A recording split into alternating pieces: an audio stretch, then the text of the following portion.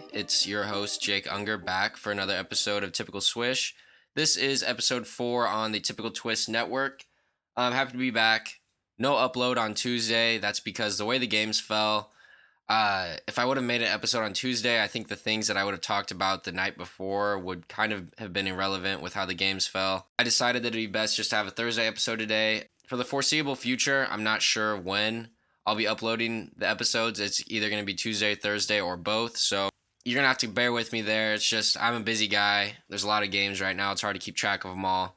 But like I said, I'm happy to be back. I just listened to Josh, Tony, and Chris's episode. If you haven't listened to that, go check it out.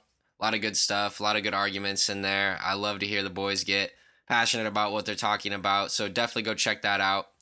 But as for me, today I'm going to be talking about all the first round series, the ones that are over and the ones that are currently still going, and the ones that are going to be over after tonight. A lot of good basketball has been played over the last week since I have last spoke to you guys. The first two teams to make it out of the first round, of course, are the Miami Heat. They won against Atlanta last night. They won the series 4-1. Next time they play will be May 2nd. In the second round, Boston also swept the Brooklyn Nets in 4 games. They're going on to the second round. Looks like they're going to play Milwaukee. We'll get into that in a little bit. Before we get into the Western Conference side of things, I just want to say thank you for everyone who has taken the time to give some feedback to me, whether that be you texting me, whether that be you leaving a review on the podcast. It all means a lot. You guys have given me a lot of great ideas. I'm planning on implementing a couple of your guys' suggestions in future episodes. These things are just going to keep getting better. I'm really happy with how episode 3 turned out. Thank you again to Sheldon Johnson and Chris Murren for helping me make that episode a possibility. So without further ado, let's get into the Phoenix Suns and New Orleans Pelicans series. Devin Booker's still out with that hamstring. He's going to miss the entire series. Lucky for him, his team has been able to win without him. They're currently leading the series 3-2. I didn't get to watch the game last night. It was on a little too late, and I was a little too tired to stay up and watch it. But it's some great basketball being played between Phoenix and New Orleans. The competition level has risen a lot with the absence of Devin Booker. It's really even the playing field. Monty Williams has done a great job of adjusting, getting guys like Mikal Bridges and Cam Johnson some of the looks that Devin Booker would be getting. Obviously, those guys lack the shot creation that Devin Booker has, but Mikal Bridges had probably the best game of his career last night, posting 31 points, 4-4 from 3, 12-17 overall. He also added 4 blocks to that, and that is some elite company. Players with 4 threes, 4 blocks, and 30 or more points in a playoff game. The list is LeBron James, Kawhi Leonard, Kevin Durant, and Dirk Nowitzki. So that's the company he joined last night with his historic performance. He was able to lead the Suns to a victory without Devin Booker. Chris Paul has really stepped his game up. He's had kind of an up and down series. He either plays really bad or really good. Depends on the night in this series. Last night he put up 22 points, 11 assists, with only 1 turnover. Very impressive stuff. He was 8-18, pretty efficient. DeAndre Ayton had a good game as well. He gave you 19 points to go along with 9 rebounds. Gave you 3 offensive rebounds. He was efficient, 8-13. A lot of discourse about DeAndre Ayton's future with the team because if you're familiar with the off-court kind of stuff with the Suns, the front office was a little hesitant to give him that rookie extension, the rookie max extension, like other players in his draft class have gotten before him. You look at guys that were in his draft class like Luka Doncic, Jaren Jackson, Trae Young, even Shai Gilgeous-Alexander, Miles Bridges. All these guys have gotten their rookie max contracts, and for some reason, the owner of the Suns is a little hesitant to give him that max contract. I kind of lean towards giving him the money because their team is so good. I would pay DeAndre Ayton the rookie max just because what he brings to the team is something no other center in the league can really do that is accessible to the Suns. Chris Paul has had a track record of making his centers look really good. As you guys know, he got DeAndre Jordan on an All-NBA team. DeAndre Jordan is not deserving of an All-NBA team. All-NBA first team. That's how good Chris Paul made him look. Defensively, DeAndre Ayton brings a lot to the table. He's become a much improved defender over the last 2 years. He's always had the physical tools to be a good defender, but as of recently, Monty Williams and Chris Paul, I'm sure, have done a great job of helping him on his rotations and understanding his assignment. You can tell he's made a big leap there, and that's another reason why I would not hesitate to give him that $25 to $30 million rookie extension. On the Pelicans side of things, pretty quiet game for the stars of the Pelicans. Brandon Ingram had 22 points on 7 and 19 shooting, so he kind of struggled. Jonas Valanciunas gave you 17 and 14. He had a pretty good game, 7 and 11. He has some very nice post moves. Kind of ugly, but they work, and he's efficient. He's one of my favorite under-the-radar kind of centers in the league. Herb Jones, quiet night on offense. He gave you 7 rebounds, but he was mainly playing defense. CJ McCollum struggled, 7 of 22. 21 points. Mikal Bridges is making his life hell on the defensive side of things. He just struggles so much playing against Mikal Bridges. CJ McCollum played 40 minutes last night. That's a lot for him. You can tell he's kind of wearing down as the series goes on, but his leadership is very valuable to what this team is trying to do. Jose Alvarado played some great defense last night. Not much on offense. He gave you 12 points on 3 of 8 shooting, but there was a play in the backcourt. He drew an 8-second call on Chris Paul, and I've never seen Chris Paul get so angry. Well, I have, but I haven't seen him get this mad in a while. He got teed up because of it. Hard to tell if Jose Alvarado is going to be in the league in 5 years or what, but he's really carved out a role on this team. We'll see if he sticks around. I really love him as a player. He's got great heart, plays really hard. The type of player I'd want to have on my team. So game 6 of this series will be Thursday night. So I guess when you're hearing this, it'll be tonight at 6:30. We'll see if the Suns can close it out. I have a feeling they will. I think that the Pelicans have made it as close as they could, and all props to them. They've done a great job this series, but I think the Suns will close it out, and it'd be very valuable for them to do that and give Chris Paul an extra little break before round 2 because he's been playing a heavy minute load, which he is not used to without Devin Booker. My prediction is the Suns win tonight and move on to the second round where they will play the winner of Dallas-Utah. And the next series we're going to touch on is the Dallas Mavericks and Utah Jazz series. Right now, Dallas leads 3-2. The Mavericks play the Jazz tonight at 9 p.m. The Utah Jazz, I think it's over for them, especially if they lose tonight. They're going to break the team up. I think they need to trade Donovan Mitchell. It's just been a toxic kind of environment in the locker room. The fans aren't interested anymore. The fans are just tired of watching the same team lose in the playoffs every year. And it's going to be in the first round this year, so Luka's going to send them boys home. It's just hard to watch them play defense against Luka. He's so good with the ball. He got under the basket, ball faked like 8 times. Rudy Gobert was lost, drew the foul, and won. Since the last time we talked about these guys, in earlier episodes I've mentioned that Donovan Mitchell and Rudy Gobert don't really like each other, don't enjoy playing together. But in the game that they did win, they won on a sequence which was an alley-oop pass or kind of a lob from Donovan Mitchell to Rudy Gobert to win the game. And it's funny because both defenders were selling out to Donovan Mitchell because they thought there's no way he's passing to Rudy Gobert here. But he did end up making the right pass, and for a brief moment it looked like the Utah Jazz might have figured things out. That could have been the thing to turn their series around. But no, they go and drop the next game in Dallas, and it was pretty ugly. I don't have much to say about this team. I'm tired of talking about them. I'm tired of watching them. I want to see the Mavericks move on to the next round and play Phoenix because I think that series is going to be very interesting, especially with the Devin Booker injury.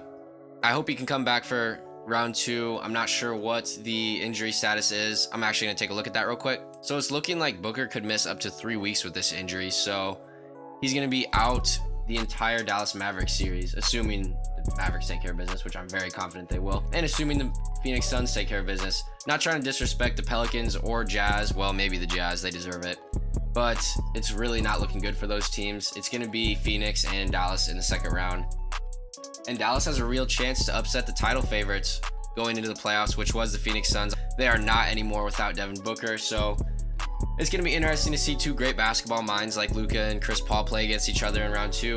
I hope Devin Booker can somehow make it back, but I'm not counting on it. Depending on Luka's health and Devin Booker's health, because Luka has played really well through his injury, and it looks like he's recovered pretty fast, so that's good news for Mavericks fans.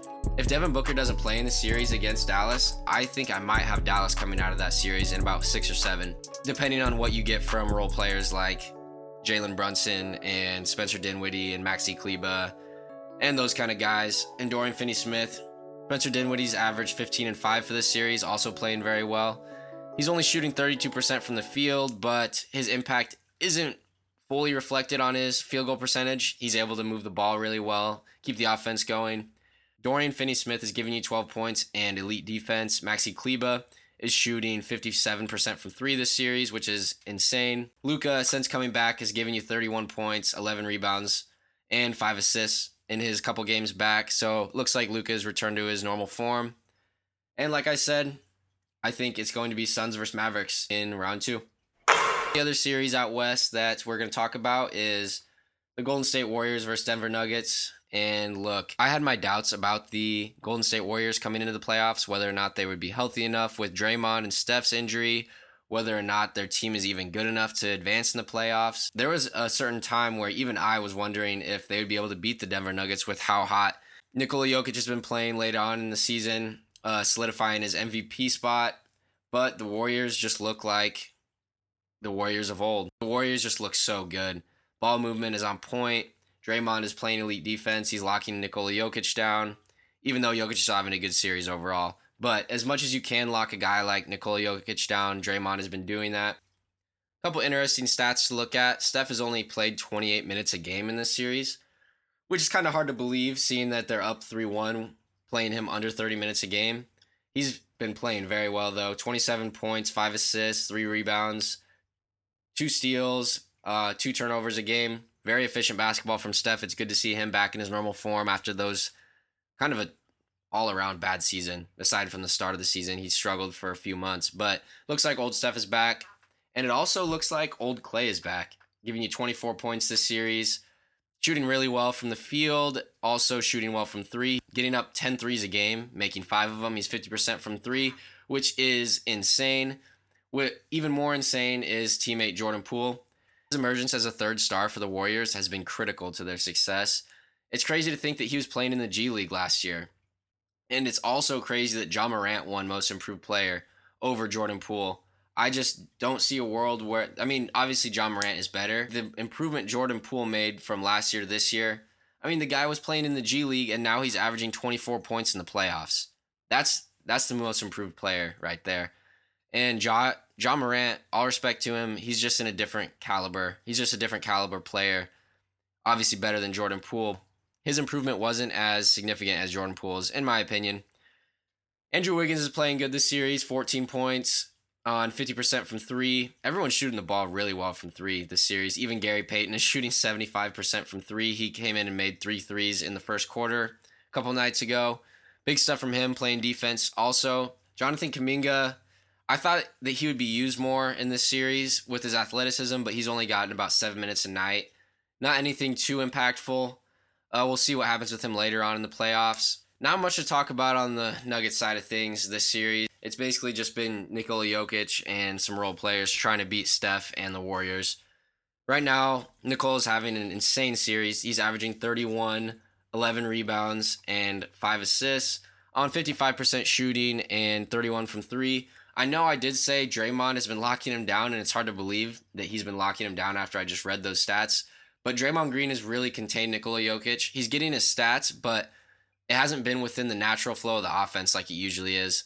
He's not able to find guys like Monte Morris, Will Barton, and Aaron Gordon for easy buckets like he did in the regular season. Hence, he's only averaging 5 assists this series. That's what the Warriors are trying to do. They'll take 31 points from Jokic on a given night, but as long as he's not facilitating the ball at an elite level like he did in the regular season, the offense of the Denver Nuggets is pretty easy to stop. So yeah, this series is pretty much over. It's 3-1 right now. I wouldn't be too surprised if the Denver Nuggets won another game and the Warriors ended up winning 4-2, but I could see them closing it out and winning in 5. And now it is time to talk about my favorite series out west, the number 2 seed Memphis Grizzlies versus the number 7 seed Minnesota Timberwolves. I can't believe that the Minnesota Timberwolves have blown 2 20-point leads. Well, actually, they blew 2 20-point leads in the same game. And ended up losing. They have just shot themselves in the foot a number of times. They get ahead and get the lead, but they cannot hold on to it. Karl-Anthony Towns is slowly becoming one of my least favorite players in the league. He's going to take Rudy Gobert's most hated player award from him.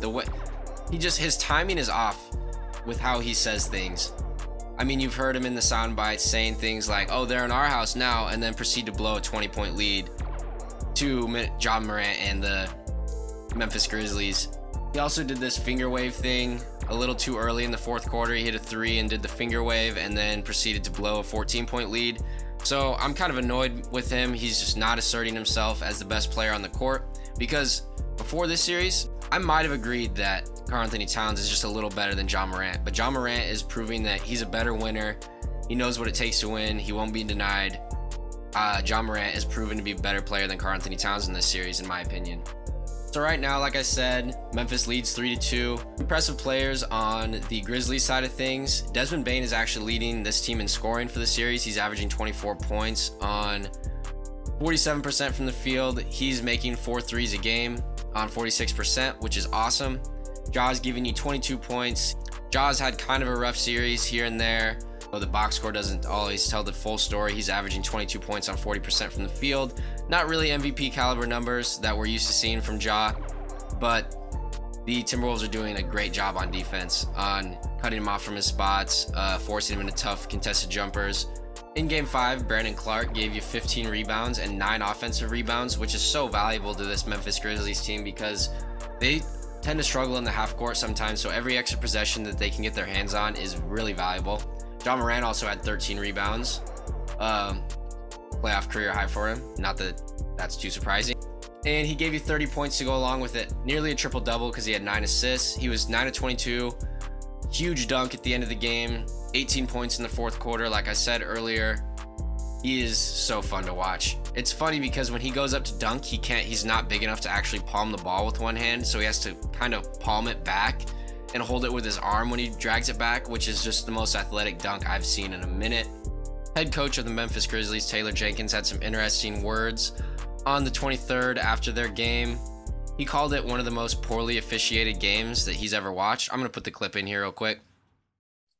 Taylor, I mean, obviously a lot of fouls, in this game. What was your perspective in terms of what do you think the Grizzlies, from your side, you can't control with the refs. What can you control in terms of how you limit all the fouls? I mean, we got to play better, but in my opinion, one of the most poorly officiated games I've ever seen in my NBA career. All 5 of our starters are borderline fouled out in the first quarter. 10 plus foul difference, 40 free throws. Yeah, some things we got to clean up and get better at, but I've never seen a more inconsistent and arrogant, officiated game. So I'll take whatever hits coming my way. I got to protect our guys. We know we've got to get better, but I mean, from the get-go, it was foul, inconsistency. There was actually one play where a foul whistle was blown before contact was even made. Something that drives me crazy about this guy is blames the officials for calling fouls on all 5 of his starters. They're all nearly fouled out because they foul so much. Jaren Jackson Jr. fouls almost every single defensive possession. Dillon Brooks reaches in every single possession. I get that it's the playoffs, and I get that you want your team to play physical, but you got to do it without fouling. There's ways to do it. Watch the Boston Celtics, for example. They played the most physical basketball in round 1, and they never really had foul trouble like that. I think Jason Tatum might have fouled out one game, but I mean, that's going to happen. You need to coach your players to not foul.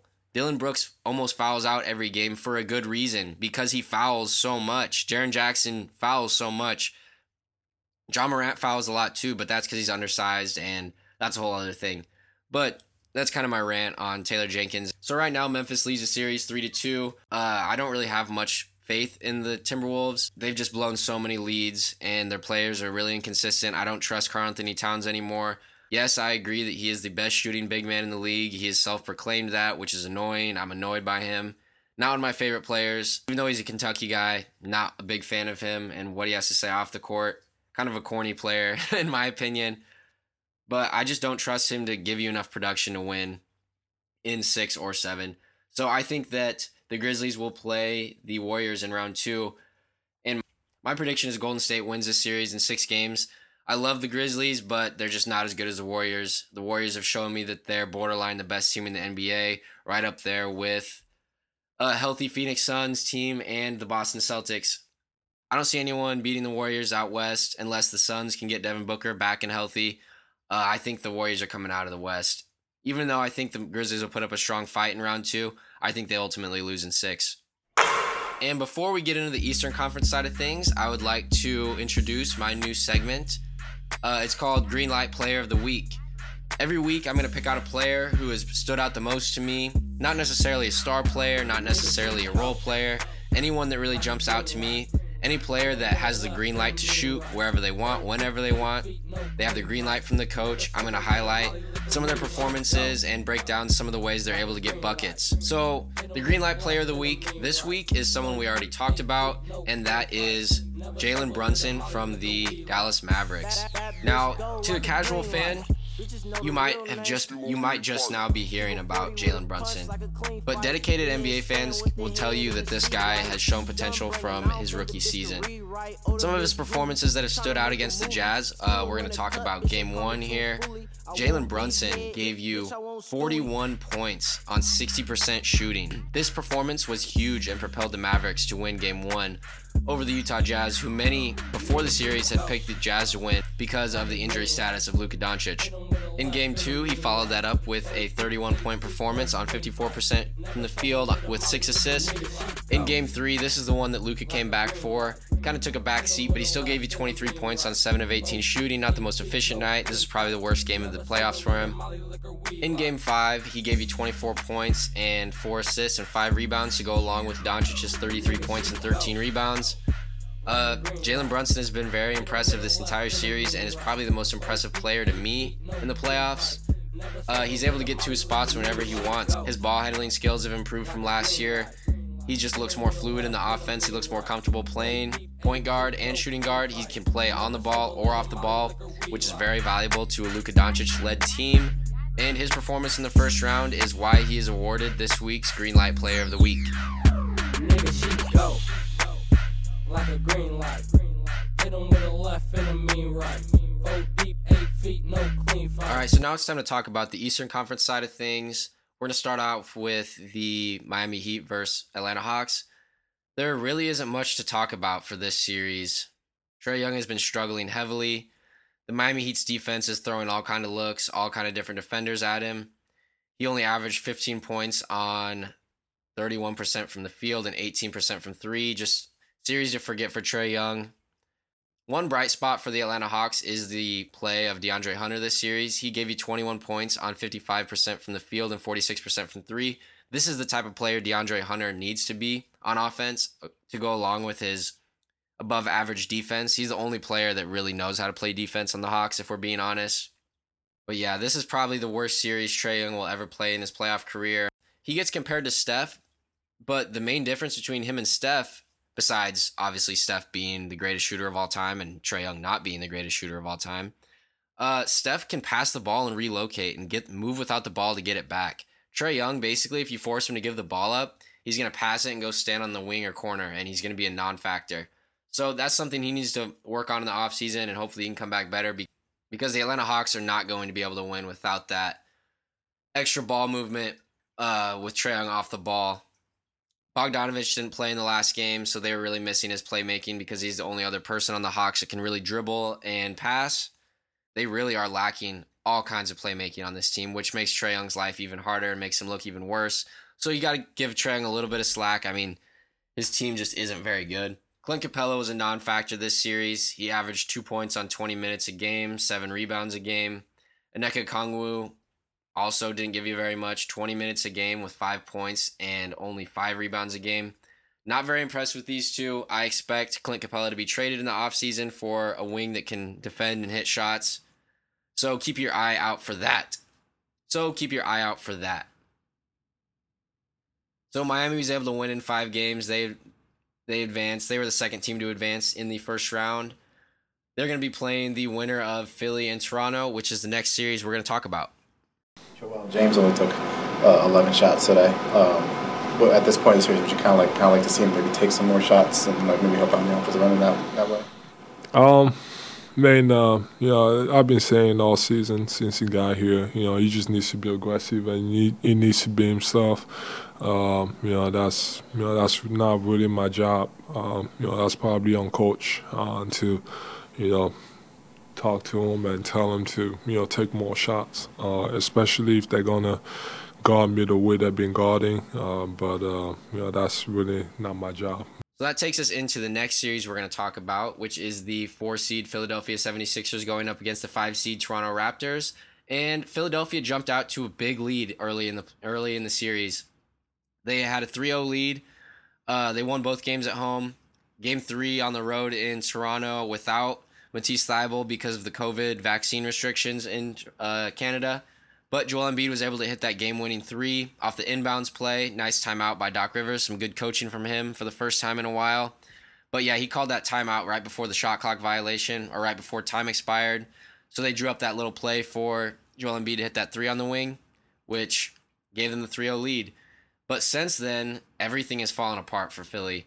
James Harden has just been nowhere to be found besides a little bit of playmaking. Joel Embiid has been struggling with that thumb injury. Honestly, right now, I could see the Toronto Raptors completing the 3-0 comeback, because when you have guys on your team like James Harden, coach like Doc Rivers, infamously known for blowing leads, I would love to see this team lose in round 1. Mostly because I'm not the biggest James Harden fan. They're going to have to pay him in the offseason. He's going to be probably the worst contract in the NBA if they do decide to give him that Supermax extension, because he's already looked like he's declining. He looks like he's declining this year. So imagine paying him $50 million in 5 years from now, or 4 years from now, whatever the contract length would be. James Harden in 4 years is not going to be a good basketball player. He's not going to be worth $50 million. But I'm sure Daryl Morey will convince the owner of the 76ers to pay him that contract. If they lose this series, though, that's not happening. I could see them not even bringing him back next season if they lose this series, which I would love to see it, but I think the Sixers will end up winning in either 5 or in either 6 or 7. I would love to see it go 7, and I would love to see the Raptors win. The 76ers are just too good, and I don't see Joel Embiid going out like that. Moving on to the Milwaukee Bucks and Chicago Bulls series. Not much to talk about here. The Bucks have a commanding 3-1 lead against Chicago. Chris Middleton did go down with an injury and is going to miss significant time in the playoffs, which will affect their future in the playoffs. But as of right now, they're taking care of business against Chicago. Chicago's just undermanned. They don't have the size to deal with Giannis. They don't have the defensive personnel to deal with him. And he's going to lead them to win in about 5 games. I'm sure this series will either go 5 or 6. In the series, Giannis is averaging 27 points, 7 assists, and 15 rebounds. Playing absolutely out of his mind. He's stepping up in the absence of Chris Middleton.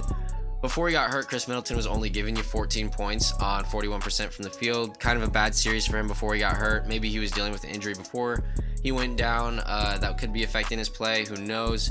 The main thing I worry about with this Bucks team in round 2 against the Boston Celtics is Giannis will get his, but if the Celtics can stop Kyrie Irving and KD from winning 1 game in their series, how is anyone on the Bucks besides Giannis going to score points? Jrue Holiday is a good offensive player, but I mean, he struggled against the Bulls. And same with Chris Middleton, but he won't be playing. Grayson Allen is not going to be shooting 61% from the field against the Celtics. He's going to struggle to even get shots off, which brings me to my prediction of the Celtics and Bucks series. No disrespect to the Bulls again. I know that they kind of had an up and down season. They're down 3-1. They're not coming back from this. Giannis is going to close it out. Before we get into that Boston Celtics and Milwaukee Bucks matchup in round 2, we got to talk about the Celtics and Nets series, the 2-7 matchup that was predicted by many to go to Game 7. But Boston swept the Nets. The Nets were the first team eliminated out of the playoffs. Each game was really competitive, but Boston's defense is they're just too good. They're the best defense I've watched in my lifetime. I would put them up there with the 07 Spurs and the 2018 champion Toronto Raptors with Kawhi Leonard. Those defenses that I mentioned are historic. Boston's defense is historic. They were able to slow down Kevin Durant enough throughout the first 3 games to make him a non-factor, and honestly a liability for the Nets.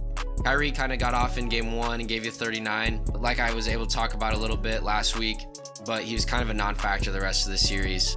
Jason Tatum really stepped up offensively and defensively. He took on the task of guarding Kevin Durant one-on-one. He averaged 29 points, 7 assists, and 5 rebounds. on 45% from the field and 41% from three. Great offensive series for him, even though he had a couple. I think he had maybe game 2 was his biggest struggle. But defensively, on the defensive side of the ball, he guarded Kevin Durant. And not many people can even do that. And he did it well. He was able to force Kevin Durant into help defense, into some double teams. He played him really well one-on-one. He even blocked a couple of Kevin Durant's jump shots, which I've only seen happen a couple times in my life. So this series was kind of a revelation to me. Jaylen Brown gave you 22 points on an efficient 49% from the field. Marcus Smart gave you 16 a game, and Al Horford gave you 13, really turning back the clock. He was able to average seven rebounds a game, played insane defense. I'm kind of everywhere talking about this series because that's how I felt watching this. I wanted a good series. I wanted a 7-game series, and that's not what we got. Robert Williams came back from his injury. He only played about 15 minutes a game. He's kind of getting back in the swing of things, but he's only going to improve their defense as the playoffs go on, and they're going to look even more dominant. Not much to say. Jason Tatum's one-on-one defense against Kevin Durant was stellar. It was a little overreacted to, I think, because of the help defense that Kevin Durant had to play against. He couldn't do much one-on-one against Jason Tatum, regardless of the help defense. But even if he was able to drive by Jason Tatum, he was just getting trapped immediately once he stepped inside the three-point line. So some stats for the Nets. KD averaged 26 points a game on 38% from the field. This is by far his worst playoff series ever that I've ever watched him play. Kyrie Irving averaged 21 points on 44% from the field. I mean, that's all right. He just was kind of a non-factor down the stretch in some games, and he didn't even touch the ball with 3 minutes left in game 2, which we'll get into Steve Nash as a coach. That's a problem on the coaching side, not giving Kyrie the ball. Seth Curry had a really good series for him. He averaged 15 points on 52% from 3. Every shot he took, I just expected to go in. And the Nets needed every single make from 3. Bruce Brown probably gave you the most important performance. He averaged 14 points, 2 assists, 5 rebounds. I hope they can keep him in the offseason because he's going to be an unrestricted free agent. He's voiced his frustrations kind of after this series. We'll see if the Nets can keep him around. I'm sure there's going to be some teams in the offseason that want to throw him some money. Same with Nick Claxton.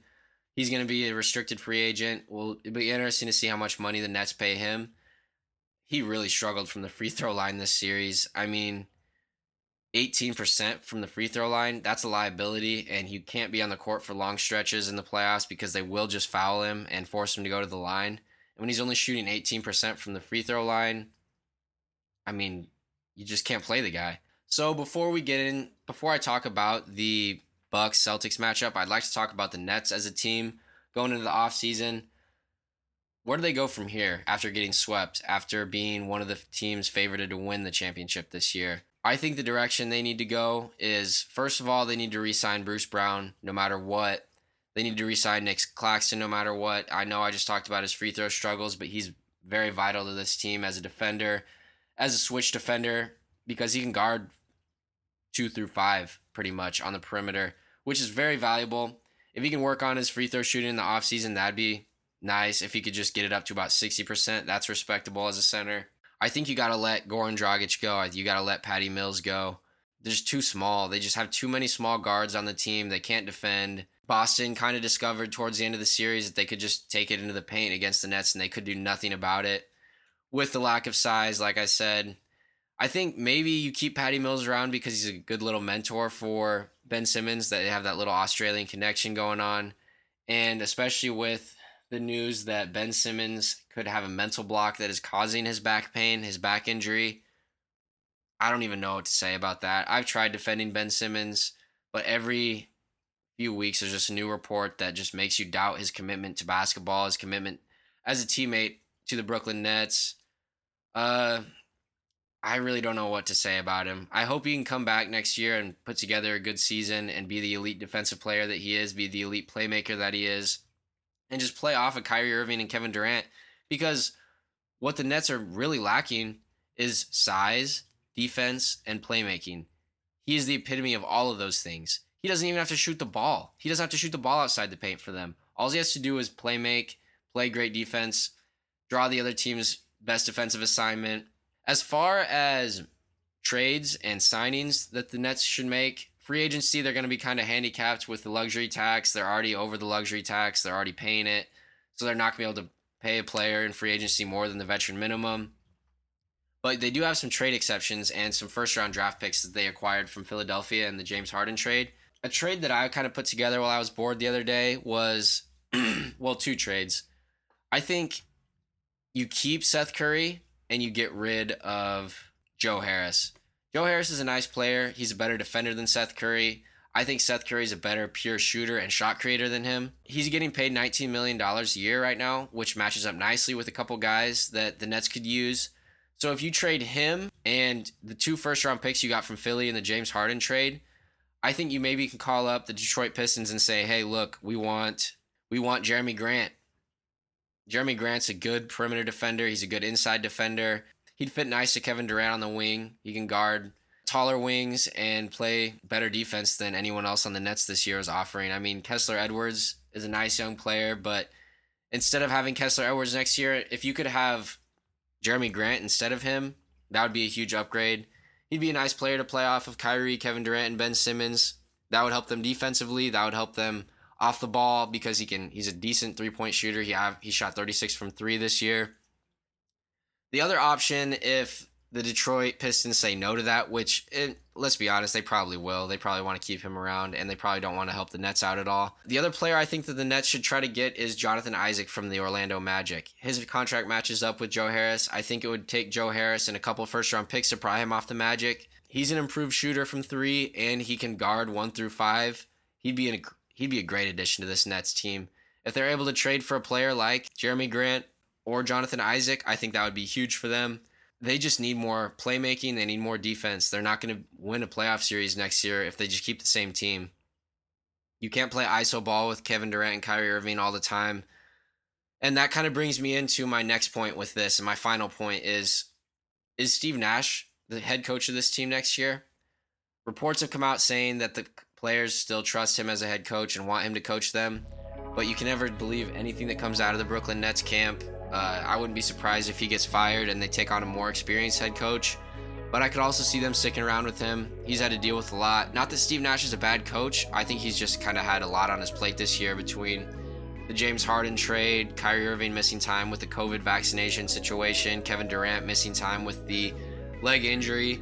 On top of that, managing all the development of the young players like Cam Thomas, Daron Sharp, and Kessler Edwards, making sure they're improving. It's just been a headache of a season for him, and I could see him moving on or getting fired. Kevin Durant and Kyrie Irving look better in an offense that's more predicated on ball movement and spacing.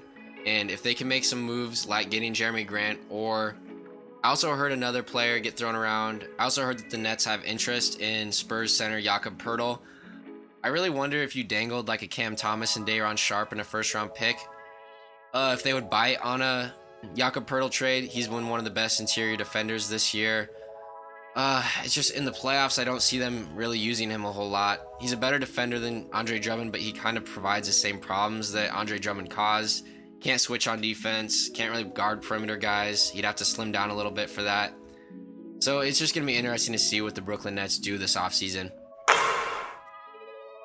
So as I wrap things up, I'd like to finish up talking about the potential. I say potential because the Bucks still have not won their series against the Bulls, but I fully expect them to.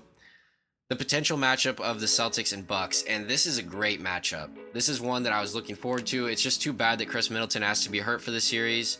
I'd love to see him play against this Boston defense. I think that they would cause a lot of problems for him. I honestly think that the Celtics could win in 5 against the Bucks. I just don't see the Bucks being able to score on this. I mean, they just locked up Kyrie Irving and KD in 4 games. How in the world is anyone besides Giannis going to put the ball in the basket? I think the Bucks will be better off on defense this series. I think they match up better on defense against the Celtics starting lineup, especially with Brook Lopez and Giannis in the paint. They're not going to have the same looks they did. I mean, it was a super highway to the basket, let's be honest, against the Nets. They had no one in the interior causing any kind of struggle for the Celtics offensive players. That's not going to be the case when you have Giannis and Brook Lopez manning the paint. So we'll see if the Bucks defense can hold up. I think it will. Ultimately, I think that they're going to run out of offense against the Celtics. The Celtics defense is just too good They don't have a weak spot on defense. Every player can switch out onto any other player. I think that they're gonna, if Robert Williams is fully healthy for this series, I can see them putting him on Giannis and then just having Al Horford come bring doubles. Al Horford, Jason Tatum bring doubles off the ball when Giannis drives to the basket. But it's a tall task to double Giannis, let's be honest. He's going to get his Giannis, let's be honest, that rhymed. Okay. Giannis is going to average probably 35 points against the Celtics defense, which is going to be very impressive, but no one else is going to be able to score, so I'm taking the Celtics in 6 in this one. And I don't think a lot of people in the NBA media want to admit this, but the Celtics are the best team in the NBA, and it's not even close. They have the best offense, they have the best defense. No one in the East is touching them. Whoever wins between Miami and the 76ers, or I guess the Raptors, if the Raptors do come back from 3-0, none of those teams are going to touch the Celtics. My prediction right now is the Celtics versus Warriors in the NBA Finals, and that's what it's shaping up to be. Obviously, we have a lot of time before that happens. Injuries could pop up. Players could fall off. We'll just have to see what happens. But as long as the Celtics defense stays playing at this elite level, I don't think any team in the NBA can even think about touching them. So that about does it for today's episode. This has been episode 3 of Typical Swish. I hope you guys enjoyed it. Thank you for sticking around if you're still listening. I was going to have my cousin Austin come to Lincoln and record an episode with me this weekend and have someone else kind of come on and talk. We ran into a problem. It's not going to be able to work out this weekend, so hopefully next week we're able to bring someone on the show and talk some hoops. But until then, you can expect next week's episode to drop on Tuesday or Thursday or both. It just depends how much time I have and how much basketball I'm able to watch and kind of analyze. I hope you guys have a great Thursday. Enjoy it. I'll be back next weekend. Thank you for listening. Yeah, blue face, I'm a rollie. Whole lot of ice, no goalie. I'm in a place with no police, so that's your girl, she know me. I'm in a place with the homies, and they all know the drill, and they all in the field. I might put them in my will.